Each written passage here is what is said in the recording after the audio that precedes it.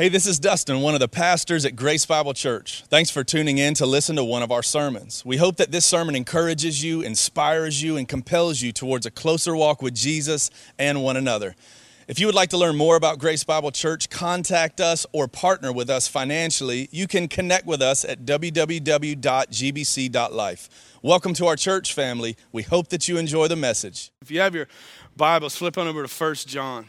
If you're new to the Bible, let me kind of tell you where that is. That way, as you're learning where different books of the Bible are, go all the way to the end of your Bible. You'll be in Revelation, and then just start working your way to the left.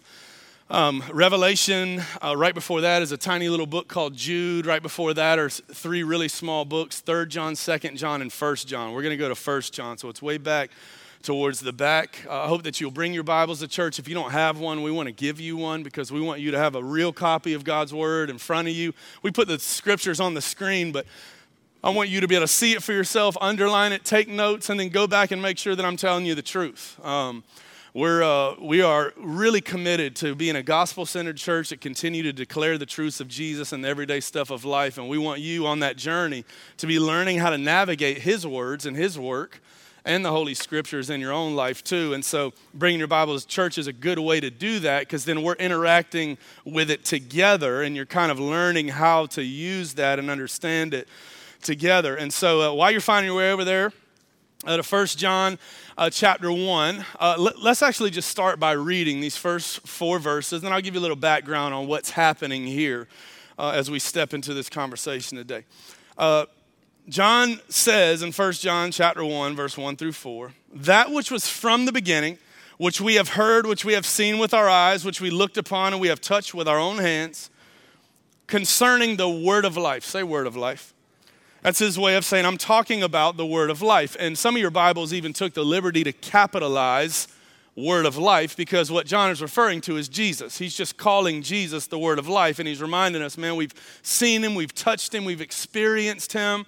This word of life that I'm talking about. And John will continue to use that same kind of imagery, calling Jesus the word of life or eternal life. Every time he says one of those words in this next few verses, he's referring to Jesus. So you'll see what I'm talking about.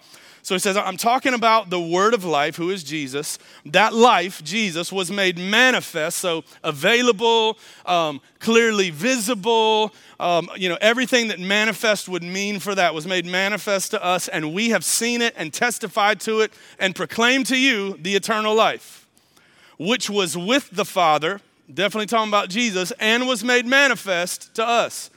That which we have seen and heard, we proclaim also to you, so that you may have fellowship with us. And indeed, our fellowship is with the Father and with his Son, Jesus Christ.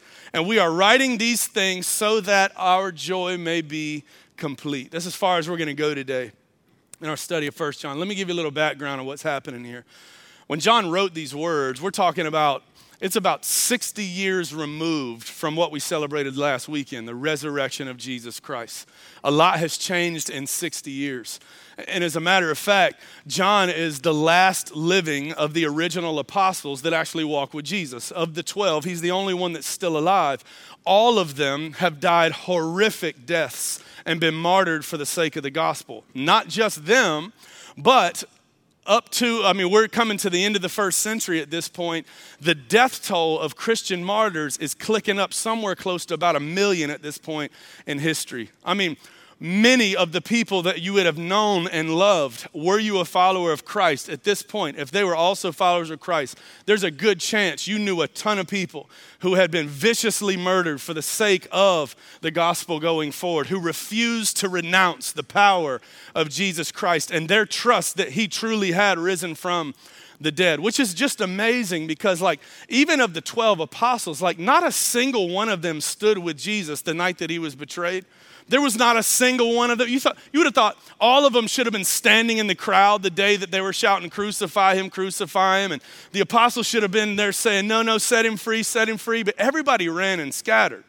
They were terrified. They were hiding in their holes, trying to stay away from Jesus because they didn't want to die like he was about to die. And then something happened after Jesus was raised from the dead. Those same 12, along with a myriad of other people who experienced the power of the resurrected Savior Jesus Christ, said, we ain't going back no matter what.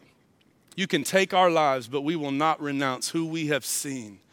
And John reminds us, remember, God, man, we've seen him, we saw him, we've touched him, we've experienced, and some of you guys even ate fish sandwiches with him after his resurrection.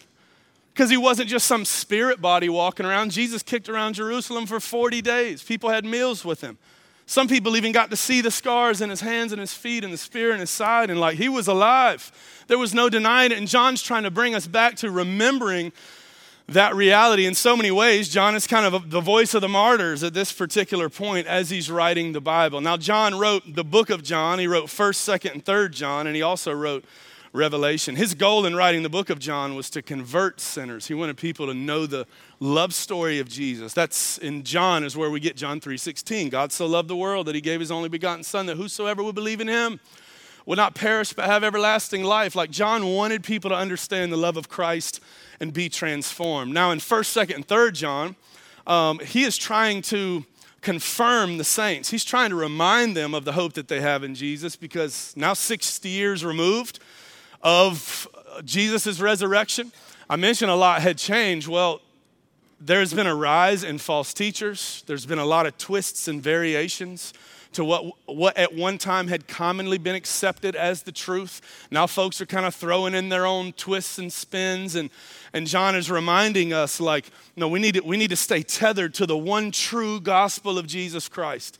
That is the only truth, not all these variations that you guys are hearing. And he writes this to some house churches in his area to try to encourage them in faithfulness. John has 4 big goals. For those of you that are going to do the deep dive on your own, you know we're studying the book of 1 John, so you know we're going to be getting to all the chapters and verses, so some of y'all may want to study on your own. Let me tee you up with the 4 main ideas of the book of John, all which kind of culminate with the 4th big principle. Number 1, write this down if you're a studier on your own, and I would encourage all of you to do that. But number 1, he wants to promote joy. We just read that in chapter 1, verse 4.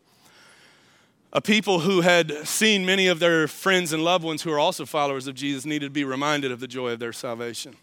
Maybe your story is not as horrific as John's and his friends and neighbors, but maybe you have gone through enough in life, enough hardship and trouble and heartache that you need to be reminded of the joy of your salvation by taking another look at Jesus and reconnecting with him in a fresh and a new way. John wants to promote joy in the life of the believer. The second thing, he wants to prevent sin in the life of the believer. We'll get into that next week some in chapter 2. But John really, let's be honest, even if you have given your life to Christ and you've been forgiven for your past, present, and future sins, and your hope is in heaven because of what Jesus has done, and you long for the day you get to be with him in glory, the reality is that sin is still always crouching at the door, ain't it? Though we have been set free from the power of sin, the presence of sin still is all around us all the time. And even those of you that are learning to walk faithfully in this new life that you have in Christ, sin is a challenge, isn't it? And John wants to remind believers that even though all that gospel reality is true, that they have been set free from the penalty of sin and that power over their life, the reality is its presence is still around us all the time. And even good, faithful Christ followers who are willing to give their life for the gospel, we still slip back and forth into sin sometimes. We still have sin issues, not just in our behaviors, but sometimes in our habits and patterns and beliefs that we need to be constantly confronted with the truth of God's word so that those sins are revealed to us so that we can keep bringing those before Jesus, repenting, turning from those bad doing things and bad believing things in our life, and to continue to walk in this freedom that we have received in Christ. So that's the second thing. The third thing, he wants to protect us from false teachers. They had a lot of them then, and they were just 60 years removed from the resurrection of Jesus. We have even more of them now. And quite frankly, one of their struggles, a similar struggle to us, is how do we identify who's telling the truth and who's not? Because everybody seems pretty passionate about it. A lot of them are actually using the scriptures and saying, well, what that scripture really means in the Hebrew and the Greek is this and that. And we have a hard time discerning like falsehood from truth. And so John wants to help us be able to look through the right lenses so that we can be able to tell what really is the truth of the Word of God and not succumb to the false teaching in our lives. Some of that, we're going to talk a little bit about that today, and I think it's going to upset the apple cart for quite a few of us, which I'm always excited about. I think that's great. Last but not least, the fourth main theme for those of you that are going to study on your own. This is really kind of the culminating theme of all that John is telling us here. He wants to provide assurance for our salvation. Let me show you kind of where he ends this book. We'll begin with the end in mind. 1 John 5:13, I believe it is. Yeah. 1 John 5:13, John goes as far as saying, I have written these things to you so that you may know that you have eternal life. He wants you to know. And he's going to talk to us throughout this book so that we can know, and or by extension, so that we know if we don't have eternal life. John wants it to be crystal clear in the life of the person who either is a skeptic or a full-fledged believer. This is what it means for us to know and have assurance in the salvation that we received in Christ Jesus, or have clarity in the fact that you don't actually know him even though you thought you did, because maybe religion has had such deep roots in your life that you have actually missed the gospel of Jesus Christ because of just a lifetime of religion. And 1 John's trying to break down the walls and remove the scales from our eyes. So with that purpose in mind, that you may know that you have eternal life, this whole idea of assurance of salvation, or some would call it eternal security. Like this has grown over the last 200. It's been a debated topic for longer than the last 200 years, but it is like catapulted within the last 200 years, where a lot of doctrines and denominations try to push back on the idea that we could legitimately know and have assurance in our salvation. Well, John would disagree with them. He's saying, I've written these things to you so that you can know that you have eternal life. Don't you want to know if you do or if you don't, so you can do something about it? Well, John wants you to know.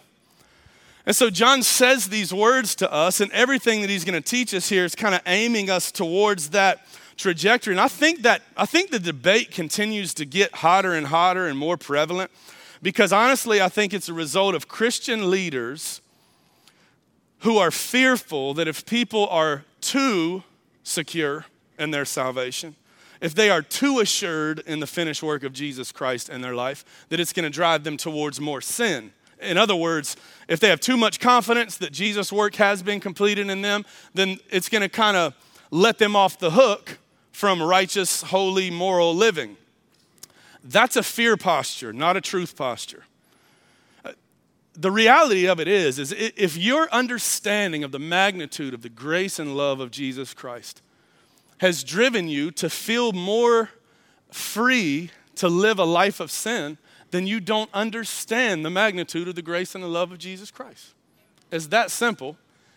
We don't have to make up bad theology and religion to try to shame people back to Jesus, because that doesn't work either. What we need is the truth of the power of the gospel, and trust the Holy Spirit to flip the light switch on in people's hearts so that they can hear it and receive it, so that they can know that they are saved, know that they have been forgiven, know that they have been set free, and a right view of that will always drive you towards Jesus and not towards sin. The Bible's very clear on that. Galatians 5, Romans 6. We don't even need to go into that. It's just simple Bible economics to me. Like if you had a right understanding of the love of Christ for you, you would always run towards him and not towards your sin. You would see him as Lord and King in all the things of life. And so with that said, since we are going to be taking that close look of how we can know, John is going to kind of have us look up under some rocks in our heart that maybe we've never looked under before, or maybe we haven't looked under in a long time because we feel like we've kind of got that thing whipped. And he's going to look under three really big rocks in our heart throughout this book. Rock number one is our view of Jesus Christ. We got to take a long, hard look at that. I know so many folks have kind of like stiff-armed our gospel basics curriculum because they feel like, oh no, that's just for new believers. Oh no, it ain't. Like when we take a close look at the gospel yet again in our lives, like it lifts up that rock to make sure we have a right view of Christ Jesus and his finished work, and it will change your life. It changed the lives of our elder team when we walked through it together just a few years ago. And so we're going to lift up the rock and look, make sure we have a right view of Jesus. We're also going to lift up the rock. John's going to get into talking about our view of obedience to the commands of God in our life. We're going to take a close look at our relationship to sin and our relationship to God's calling on the life of the believer, and how that works with the work of Jesus in our life. And John's going to talk about that. And then last but not least, He's going to have us look under the rock of our view of loving others. And not through the lens of this cultural, wishy-washy view of love that gets crammed down your throat every time you turn the TV on, but actual agape, Jesus kind of love that many people say they know and understand. But the reality is the Bible teaches us what that love looks like, and John is going to make us take a hard look at the love that is being displayed in and through our lives to make sure it is in fact that Christ kind of love. And he's going to show that as a barometer so that we can know if we're actually walking with Jesus or if our love is an indicator that we're not. And we'll talk about all that stuff throughout the process. But look where John starts. He starts by saying, that which was from the beginning, verse 1, which we have heard, which we have seen with our own eyes, which we have looked upon, we have touched with our own hands concerning the word of life. Who is the word of life? Yeah, very good. That's what he's talking about, Jesus right there. And this first statement from John really is a first big step in blowing up some of what the heretics were already saying in that culture. Kind of a double-edged sword. John is reminding them that, hey, like just in case you forgot, like I'm the last of the apostles who is living, who actually walked with and lived with Jesus. And some of these people around us actually remember touching him and hearing from him and having meals with him. And he's just calling us back to the reality of like, let's walk away from some of this false teaching and false thinking. Let's go back to what Jesus said. Remember his work, remember his words. And so he calls us back to that. And this, in so many ways, is blowing up a lot of the heresy of the day, because one of the biggest issues of the day was kind of this issue of Gnosticism, where some of the false teachers were trying to separate the humanity of Jesus from the divinity of Jesus. In other words, they were trying, and that's still common today, they were trying to convince people that the Jesus of history was different than the Jesus of the Christian faith. So, in other words, trying to persuade people that the Jesus of the Christian faith was just kind of a figment of your religious imagination, as all other religions are, but the Jesus of history was not the same guy. Let me help you, just like John wanted to blow that up for him. He was reminding them that it's the same guy. So much so that this word of life was with God, came from God, was manifested to us. Don't forget, like we talked to him, we saw his resurrection. This was God who stepped into our story and put on skin to live life with us and suffer with us and to die for us. Like this is Christ. This is the real one. You know, this Jesus lived his whole life and did all of his ministry publicly. Unlike every false religion in the world that was conceived or conjured up through a vision privately and then shared with people publicly. Jesus was born publicly, lived publicly, performed miracles publicly, preached publicly, died publicly, was resurrected publicly, walked around for 40 days publicly in Jerusalem publicly. Met with hundreds of people. Like he is the one true king. There is none like him. Jesus never wrote a book, yet more literature is written about him than any other topic in the history of the world. Jesus never wrote music, but there are more songs written and sung about him than any other topic in the history of the world. Jesus never painted a picture, but yet there is more art that has been created about him than any other subject in the history of the world. Jesus never traveled more than 100 miles from where he was born, and yet he has followers in every corner of the planet. An unbelieving world restructured time around Jesus. That's why we have BC, which is before Christ, and AD, which is Anno Domini, which means in the year of our Lord. And this is the one true King of heaven and earth. He is the only one worthy of worship, and everything else is a lie. It's been proven by time and science and history, and the Word of God just continues to affirm it for us. John wants to remind us in that first verse of the reality of those things. And interestingly enough, like since John's big goal in this book is that we would know that we have eternal life, that you would have assurance that you actually are saved and have been forgiven from your sins and that Jesus is Lord and that heaven is your future. His goal in getting us to know that by the end of the book, he actually starts out in verse 2 with like this deeply theological and frankly highly debated theological reality. And this is how he puts it. I'll summarize it for you a little bit. Because if we're ever going to arrive at really knowing, that we truly have been saved and set free by Christ, then we have to start by looking through the right lenses about salvation, who authored it and where it came from. And he says this in verse 2. The life, Jesus, was made manifest, and we have seen it, and we testified to it, and we proclaim to you this eternal life, Jesus, which was with the Father, Jesus, and was made manifest, available, clear to us. Let me summarize it for you in these words right here, and I want to put it on the screen so you can write it down if you're a note taker. What John is saying to us right here is Jesus both is and gives eternal life. If you're going to ever know for sure, if you're going to ever be able to know that you know that you know that you have eternal life with Christ Jesus, John says we probably better start here. Salvation begins with Christ Jesus. He both is salvation, he is eternal life, and he gives salvation and gives eternal life. This is a good reminder for us in some of our bad theology. Like the whole redemption story of Jesus coming to earth and the gospel, all the good news of Jesus dying on the cross for our sins and being resurrected and us being able to be in heaven with him one day. Like that whole story does not begin with our depravity in Genesis chapter 3. It begins with the glory of God in Genesis chapter 1. You hear what I'm saying? This whole redemption story has less to do with our depravity and everything to do with the glory of God. This was God bringing glory to himself and the great things that he had done by loving the world so much that he gave his only begotten son. In other words, God didn't react to Adam and Eve and humanity bringing sin into the world. Jesus was the lamb slain before the foundations of the world.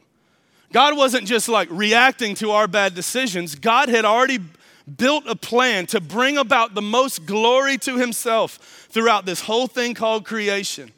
And we just got caught up in the crosshairs of his love for the world, that he was going to eventually make all things new. And us being transformed is a part of the story of God's glory. You need to know that so that you can be reminded that this ain't about you. This is about him. And it always has been about him. Our transformation is a part of God bringing glory to himself throughout the ages. And that's good news. That idea, that affects a lot of things that we believe and a lot of things that we see and the way we respond to each other. Listen, this is literally what John's getting at here, is that Jesus was the initiator of our salvation. Jesus is eternal life and gives eternal life. Jesus was the initiator. This was all about the glory of God. This is really important. This may seem like semantics to some of y'all, but I'm telling you, if you ride this train with me, you're going to see why it ain't semantics and why this will change your life. I've been praying that the Holy Spirit would flick the light switch of our heart on, that we better hear the words of God today and be transformed. Because I want you to hear this, oh skeptic, oh religious churchgoer that's got perfect attendance for decades. We all need to be transformed by this truth that John starts out with, that Jesus is and gives eternal life. He is the initiator of our salvation in our lives, because this has all been about the glory of God from the beginning. John actually goes as far to say in chapter 4, verse 19, this little nugget that summarizes it well as well. He says that we love God because he first loved us. Who in that equation was the initiator and who was the recipient, the responder? We love God simply and only because, what? He first loved us. He was the initiator. His love went first. It was him and his divine love for you that causes him to stand at the door and knock and call into the tomb of us as Lazarus is to come from death to life. It was him who took the initiative to prompt our heart to see and experience and be transformed by him. It was his love that went first in that process. Hebrews chapter 12 verse 2 goes on to put it like this. Looking to Jesus, the founder and the perfecter of our faith. I don't want you to miss that. When we look to Jesus, he is two things, according to the writer of Hebrews. He is the founder or the author. What does it mean to be the founder of something or the author of something? You initiated it, you created it, you started it, you were the cause of it. This Jesus, he is the founder, the cause, and the perfecter. So he's the finisher. He's the one that brings it to completion. He's the one that allows it to grow and flourish. He is the founder and the perfecter of our what? Our faith. Well, I thought Jesus was the one that did the work on the cross, died and was resurrected so we could be forgiven for sins, but the faith part was up to me. I thought I was the author and the perfecter of my faith. I thought it was my job to conjure up enough faith and enough courage as a kid to walk the aisle and pray the magical prayer. No, according to the scriptures, not only is John telling us this in 1 John, but here we have the writer of Hebrews saying, no, Jesus, he did the faith thing for you too. He not only completed the work, but he's also the one that authored the faith in your heart. We see this also from the Apostle Paul in Ephesians chapter 2. Check this out. These famous gospel verses. Ephesians chapter 2, verse 8 says, "For by grace you have been saved through faith. And this is not of your own doing, it's a gift of God." Wait a minute, what's not of my own doing that is a gift from God? Well, the grace, the salvation, and the faith. All of it. Not of your own doing. A gift from God. It's not of your own doing. It is a gift from God. Even the faith that you had to receive the gospel was not of your own doing. It was a gift from God. It's not a result of your works. Even you thinking you drummed up enough faith to believe or did enough research to finally get it, it's not a result of your works so that no one can boast. You had nothing to do with this. Jesus stepped into your story. He authored a faith in your heart to be able to receive the transformative gospel of Jesus Christ. Still don't believe me? Well, Paul said something related to this as well in Romans chapter 12, verse 3. In Romans chapter 12, verse 3, he tells us, "It's by the grace given to me, I say to everyone among you, not to think of himself more highly than he ought to think, but to think with sober judgment, each according to the measure of what? Of faith that who has assigned? Who assigned the faith? Are you sure? I thought the faith part was up to you. Are you picking up what I'm putting down? I know that John launches into this like deeply theological and highly contested gospel reality. But this is just what the Word of God teaches us. This is why the gospel is such good news. It wasn't Jesus did his part, now I got to figure out how to do my part for this whole thing to work. He was the beginning of it. He is the perfecter of it, and he will be the end of all things. Because this is all about the glory of God, not about your depravity. It's about his glory.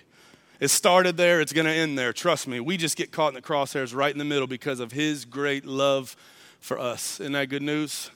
Man, that's really good news. Now, John's point here is saying like, hey, if you're ever going to get to a place where you know that you have eternal life, then you need to start out by knowing that it didn't start with you.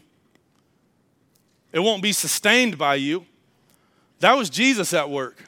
He's the one that drew you. He's the one that allowed your heart to long for him, to receive his word and his work. And he's the one that will sustain you and keep you in the process. We see that in the book of Jude. We see that all throughout the scriptures, that he is the author and the sustainer over the whole thing. Now, why that's so important. I told you, let's get into the why that matters. Some of y'all, the light bulb has already come on in your heart and you have just been set free by seeing the reality of the gospel of Jesus, not some bad old-timey religion that was trying to shame you and guilt you and sin preach you and hell preach you into heaven. That doesn't work. Our salvation doesn't come as a result of us feeling bad enough about our sin. Our salvation doesn't come as a result of us being scared enough of hell. Who is the Savior? The real gospel message is meant to magnify Jesus, that our affections would be in him. Sure, we need to talk about sin and hell. We need to have an awareness of that, but that's not the centerpiece. Jesus is the centerpiece. He is the one who is bringing about the transformation in us, so we want to continue to magnify him and lift him up because he told us, when I'm high and lifted up, all people will be drawn unto me.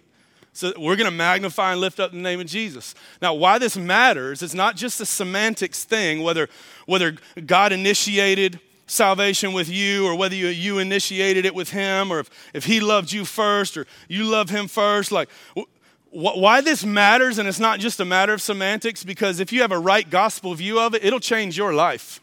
It'll change the way you see yourself. It'll change the way you see other people. It'll change your relationship to your sin issues. It'll change the way you view God. And just to kind of prove that to you, let me just show you the contrasting difference between the lives of those who believed that they had something to do with initiating their salvation, that it was them who garnered up enough faith or courage to trust in the message, or those of you that feel like you have to work your way to God's good graces. I mean, there's a whole variety of bad religion on that scale, versus the people who have actually understood and received the gospel and now get to walk in the freedom of Christ because recognizing that he's the beginning, the middle, and the end of the whole thing. Let me give you an example. So we'll call this, we're going to compare the religion versus the gospel. This is what John's trying to do because he wants us to know that we have eternal life, know that we have been saved. He's making a contrast early. So religion, basically religion teaches, and the religious posture of someone's heart is that salvation is earned based on what you do for God. Now, you may not go as far as saying, well, I wouldn't say that. Jesus did the work. Jesus finished the work. I know that I don't have to behave my way into his good graces. Yeah, but did you think that you were the one who had to garner up the faith? That you were the one who authored your own faith? That you were the one who ascribed and assigned to yourself the faith to believe it? Then there's going to be an element of religion in your life because you feel somewhere back in your heart. Now, you would never admit this, but your heart keeps telling you that in some way you achieved this salvation.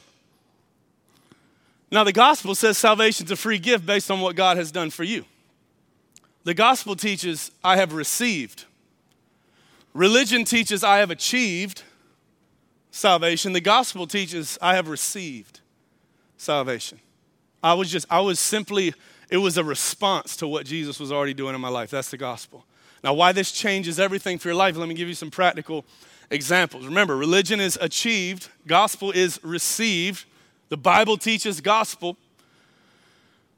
Reason why this is important, when it comes to your obedience and your relationship to sin in your life,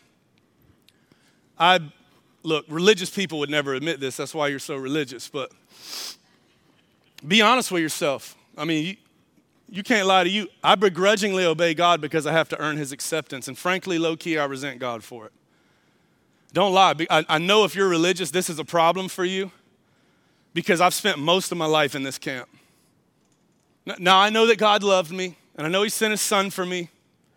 But the problem is I carried so much guilt and condemnation on my life because I just could never add up to the sermons that the preacher kept preaching. He preached to my hands every week, and I'd be thinking, man, thank you, Jesus, that you saved my soul and forgive my sins and that heaven is my future. But in the in-between, man, the Bible just teaches me how to be a good little boy. And frankly, I'm falling way short of that. I'm struggling with that. I'm struggling with the reality that because of the religion in my heart that man, I keep sliding back into the same sin. And the preacher said, well, maybe you didn't truly repent. And what he means, maybe you didn't feel guilty enough. Listen, if you don't feel guilty enough about your sins, just find a local church. We will help you feel way more guilty about yourself. Because we've been convinced that that's going to change your life. Enough guilt, enough shame, then you'll run to Jesus. But that's religion talking, not the gospel. The gospel says, I actually gladly obey God because I have freely received his acceptance, and I delight in honoring God as a result of that. That whole fear posture of well, you don't want people to feel too assured in the finished work and the grace of Jesus because that's going to make them run to sin. If you really understand the finished work of Jesus and his extravagant love for your life, it's not going to drive you towards running towards more sin. You're going to run towards him. Galatians 5 said it's for freedom that Christ has set you free so you don't have to be so easily entangled again by the yoke of bondage. Romans 6 says, should I continue to sin so that grace may abound? By no means. That's the whole point. Really experiencing the gospel, you run towards Jesus as a delight, not as a begrudging thing. Because you can't seem to figure out being a good boy and a good girl. Go on to the next one. And this speaks to that a little bit as well. Religion is, I'm always uncertain about my right standing before God because I never know if I've done enough to please God. And the result is anxiety and insecurity and Honestly, I fear God, but not in a healthy way. Not like an awe and a reverence of God. I'm actually afraid of God because I've kind of mixed together Bible and karma. And I think, which is a lie, by the way, and I think that, man, if I slip up one more time, man, God's really going to get me this time. What goes around comes around. Well, the gospel teaches that what went around got accepted by Christ Jesus, and he bore all the shame and all the guilt and all the sin that you had ever committed so that you could be set free. That's what the gospel teaches. God's not waiting until you foul it up one more time to really get you this time. Listen, God disciplines those whom he loves. That's what good daddies do. But it doesn't mean he's just waiting for you to foul it up one more time like a kid on an anthill with a magnifying glass to smoke you. That's not the point. That's religion. The gospel says, I am always certain of my right standing before God because Jesus has already done enough for God to be pleased with me, and the result is peace and security, and I love God. Listen, there's dozens of scriptures that go along with this. Naturally, I wasn't able to put those on the screen because we wouldn't have room for the words, but I wanted you to see the words and blow it up big enough for you. But if you're struggling with some of this stuff, man, give us a call or send us an email. We'd love to load you up with some of the scriptures that the Bible teaches so that we can know, like John says, we can know that we have eternal life. We know that we're made right with God. How about your view of yourself? The religious person's self-view is constantly changing because it's based on how well I do at any given moment. When I do poorly, I despair. I do well, I'm prideful. Yeah. The gospel says my self-view stays grounded in the fact that my value is based on what Jesus has done for me. When I do poorly, I'm humbled because I'm reminded of my need for a Savior, but I don't despair because I have an all-sufficient Savior. We'll talk a little bit more about that next week. And when I do well, I'm grateful because God is at work in my life. But I'm not prideful because it is more God's work than my work. You see the difference in the gospel lens? And how much this will change your life and change your relationship to God and view of others and view of yourself, like how transformative the truth of God's word is, calling you out of bad religion so that you can actually experience the word of God and let it transform your life and enjoy walking in freedom. What about your view of others? Religion, since my identity is based on what I accomplish and how moral I am, I judge people who are worse than me. And I'm jealous of people who are better than me. You do, don't you, religious folk? You do. I know you do because I've been one of you most of my life. I already know the answer to that. Old judgy. The gospel says since my identity is based on what Jesus accomplished for me and how moral he was, I sympathize with people who are worse than me because I need a Savior just as much as they do. And I celebrate those who are better than me because their lives honor the Savior that I love. See the difference? Now wonder, Galatians 5 said, it is for freedom that Christ has set you free. Now wonder, Jesus reminded us that he gives abundant life more abundantly. Because I had grown up with so much religion in my life, like I'd hear the pastor say crazy stuff at church, like, there's freedom in Christ. I'm like, you're nuts, man. No, there's not. Because every time I show up here and I hear more sin-centered sermons and hell-centered sermons, like, man, I leave here with a pile of guilt and shame because I'm thinking, man, I got to do better. I just need to step up my game. Jesus has done so much for me. I owe it to him.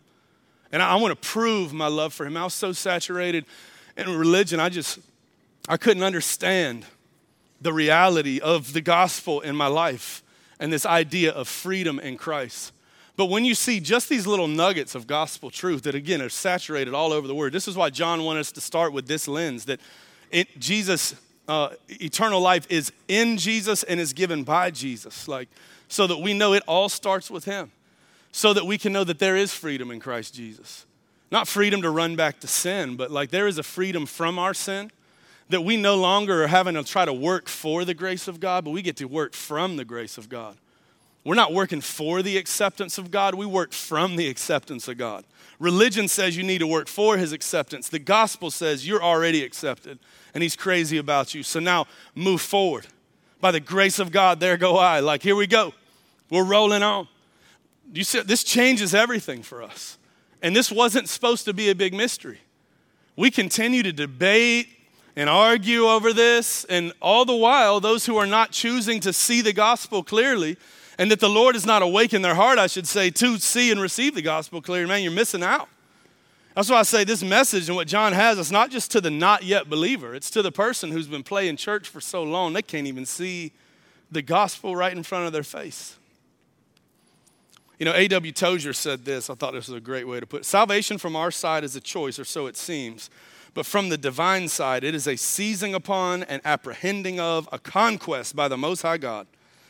Our accepting and our willingness are reactions rather than actions, because he's the one that stirred all that up. And this is why he tells us in verse 3 and 4, that which we have seen and heard we proclaim also to you, so that you too may have fellowship with us. And indeed, our fellowship is with the Father and with his Son, Jesus Christ. And we are writing these things so that our joy may be complete.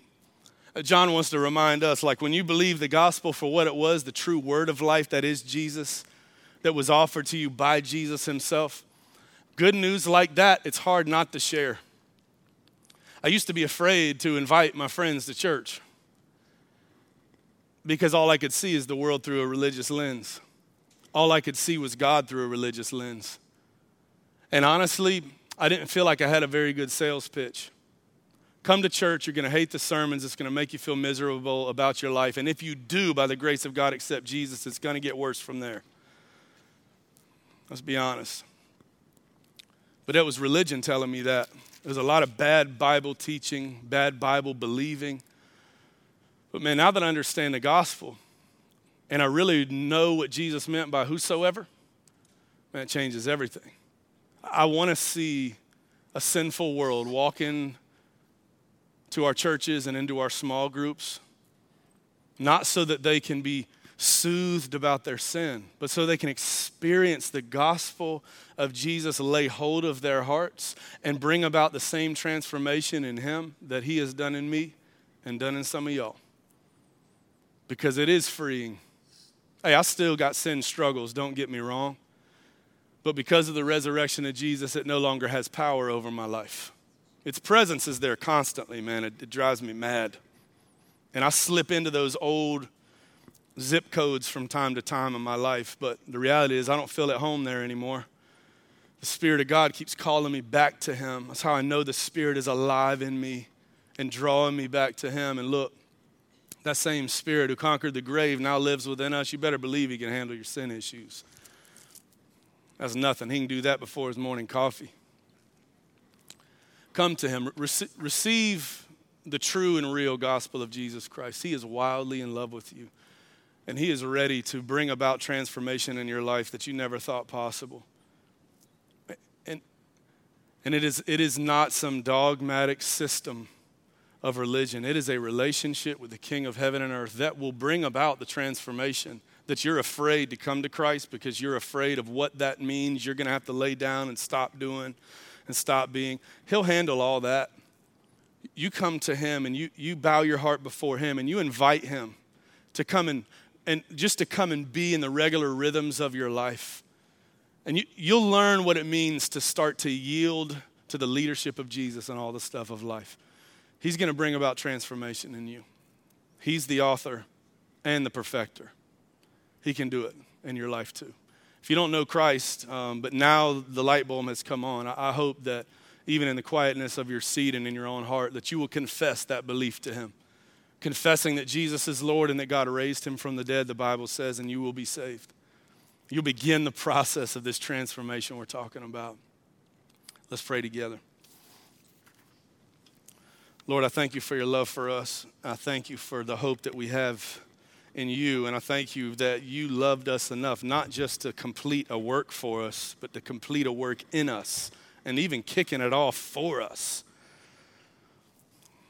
I have so much more assurance in knowing that my salvation in you is secure when I know that I wasn't the one that started this whole thing. You began a good work in me, and you are going to see it into completion. Thank you for your love and your relentless commitment to us. In Jesus' name we pray.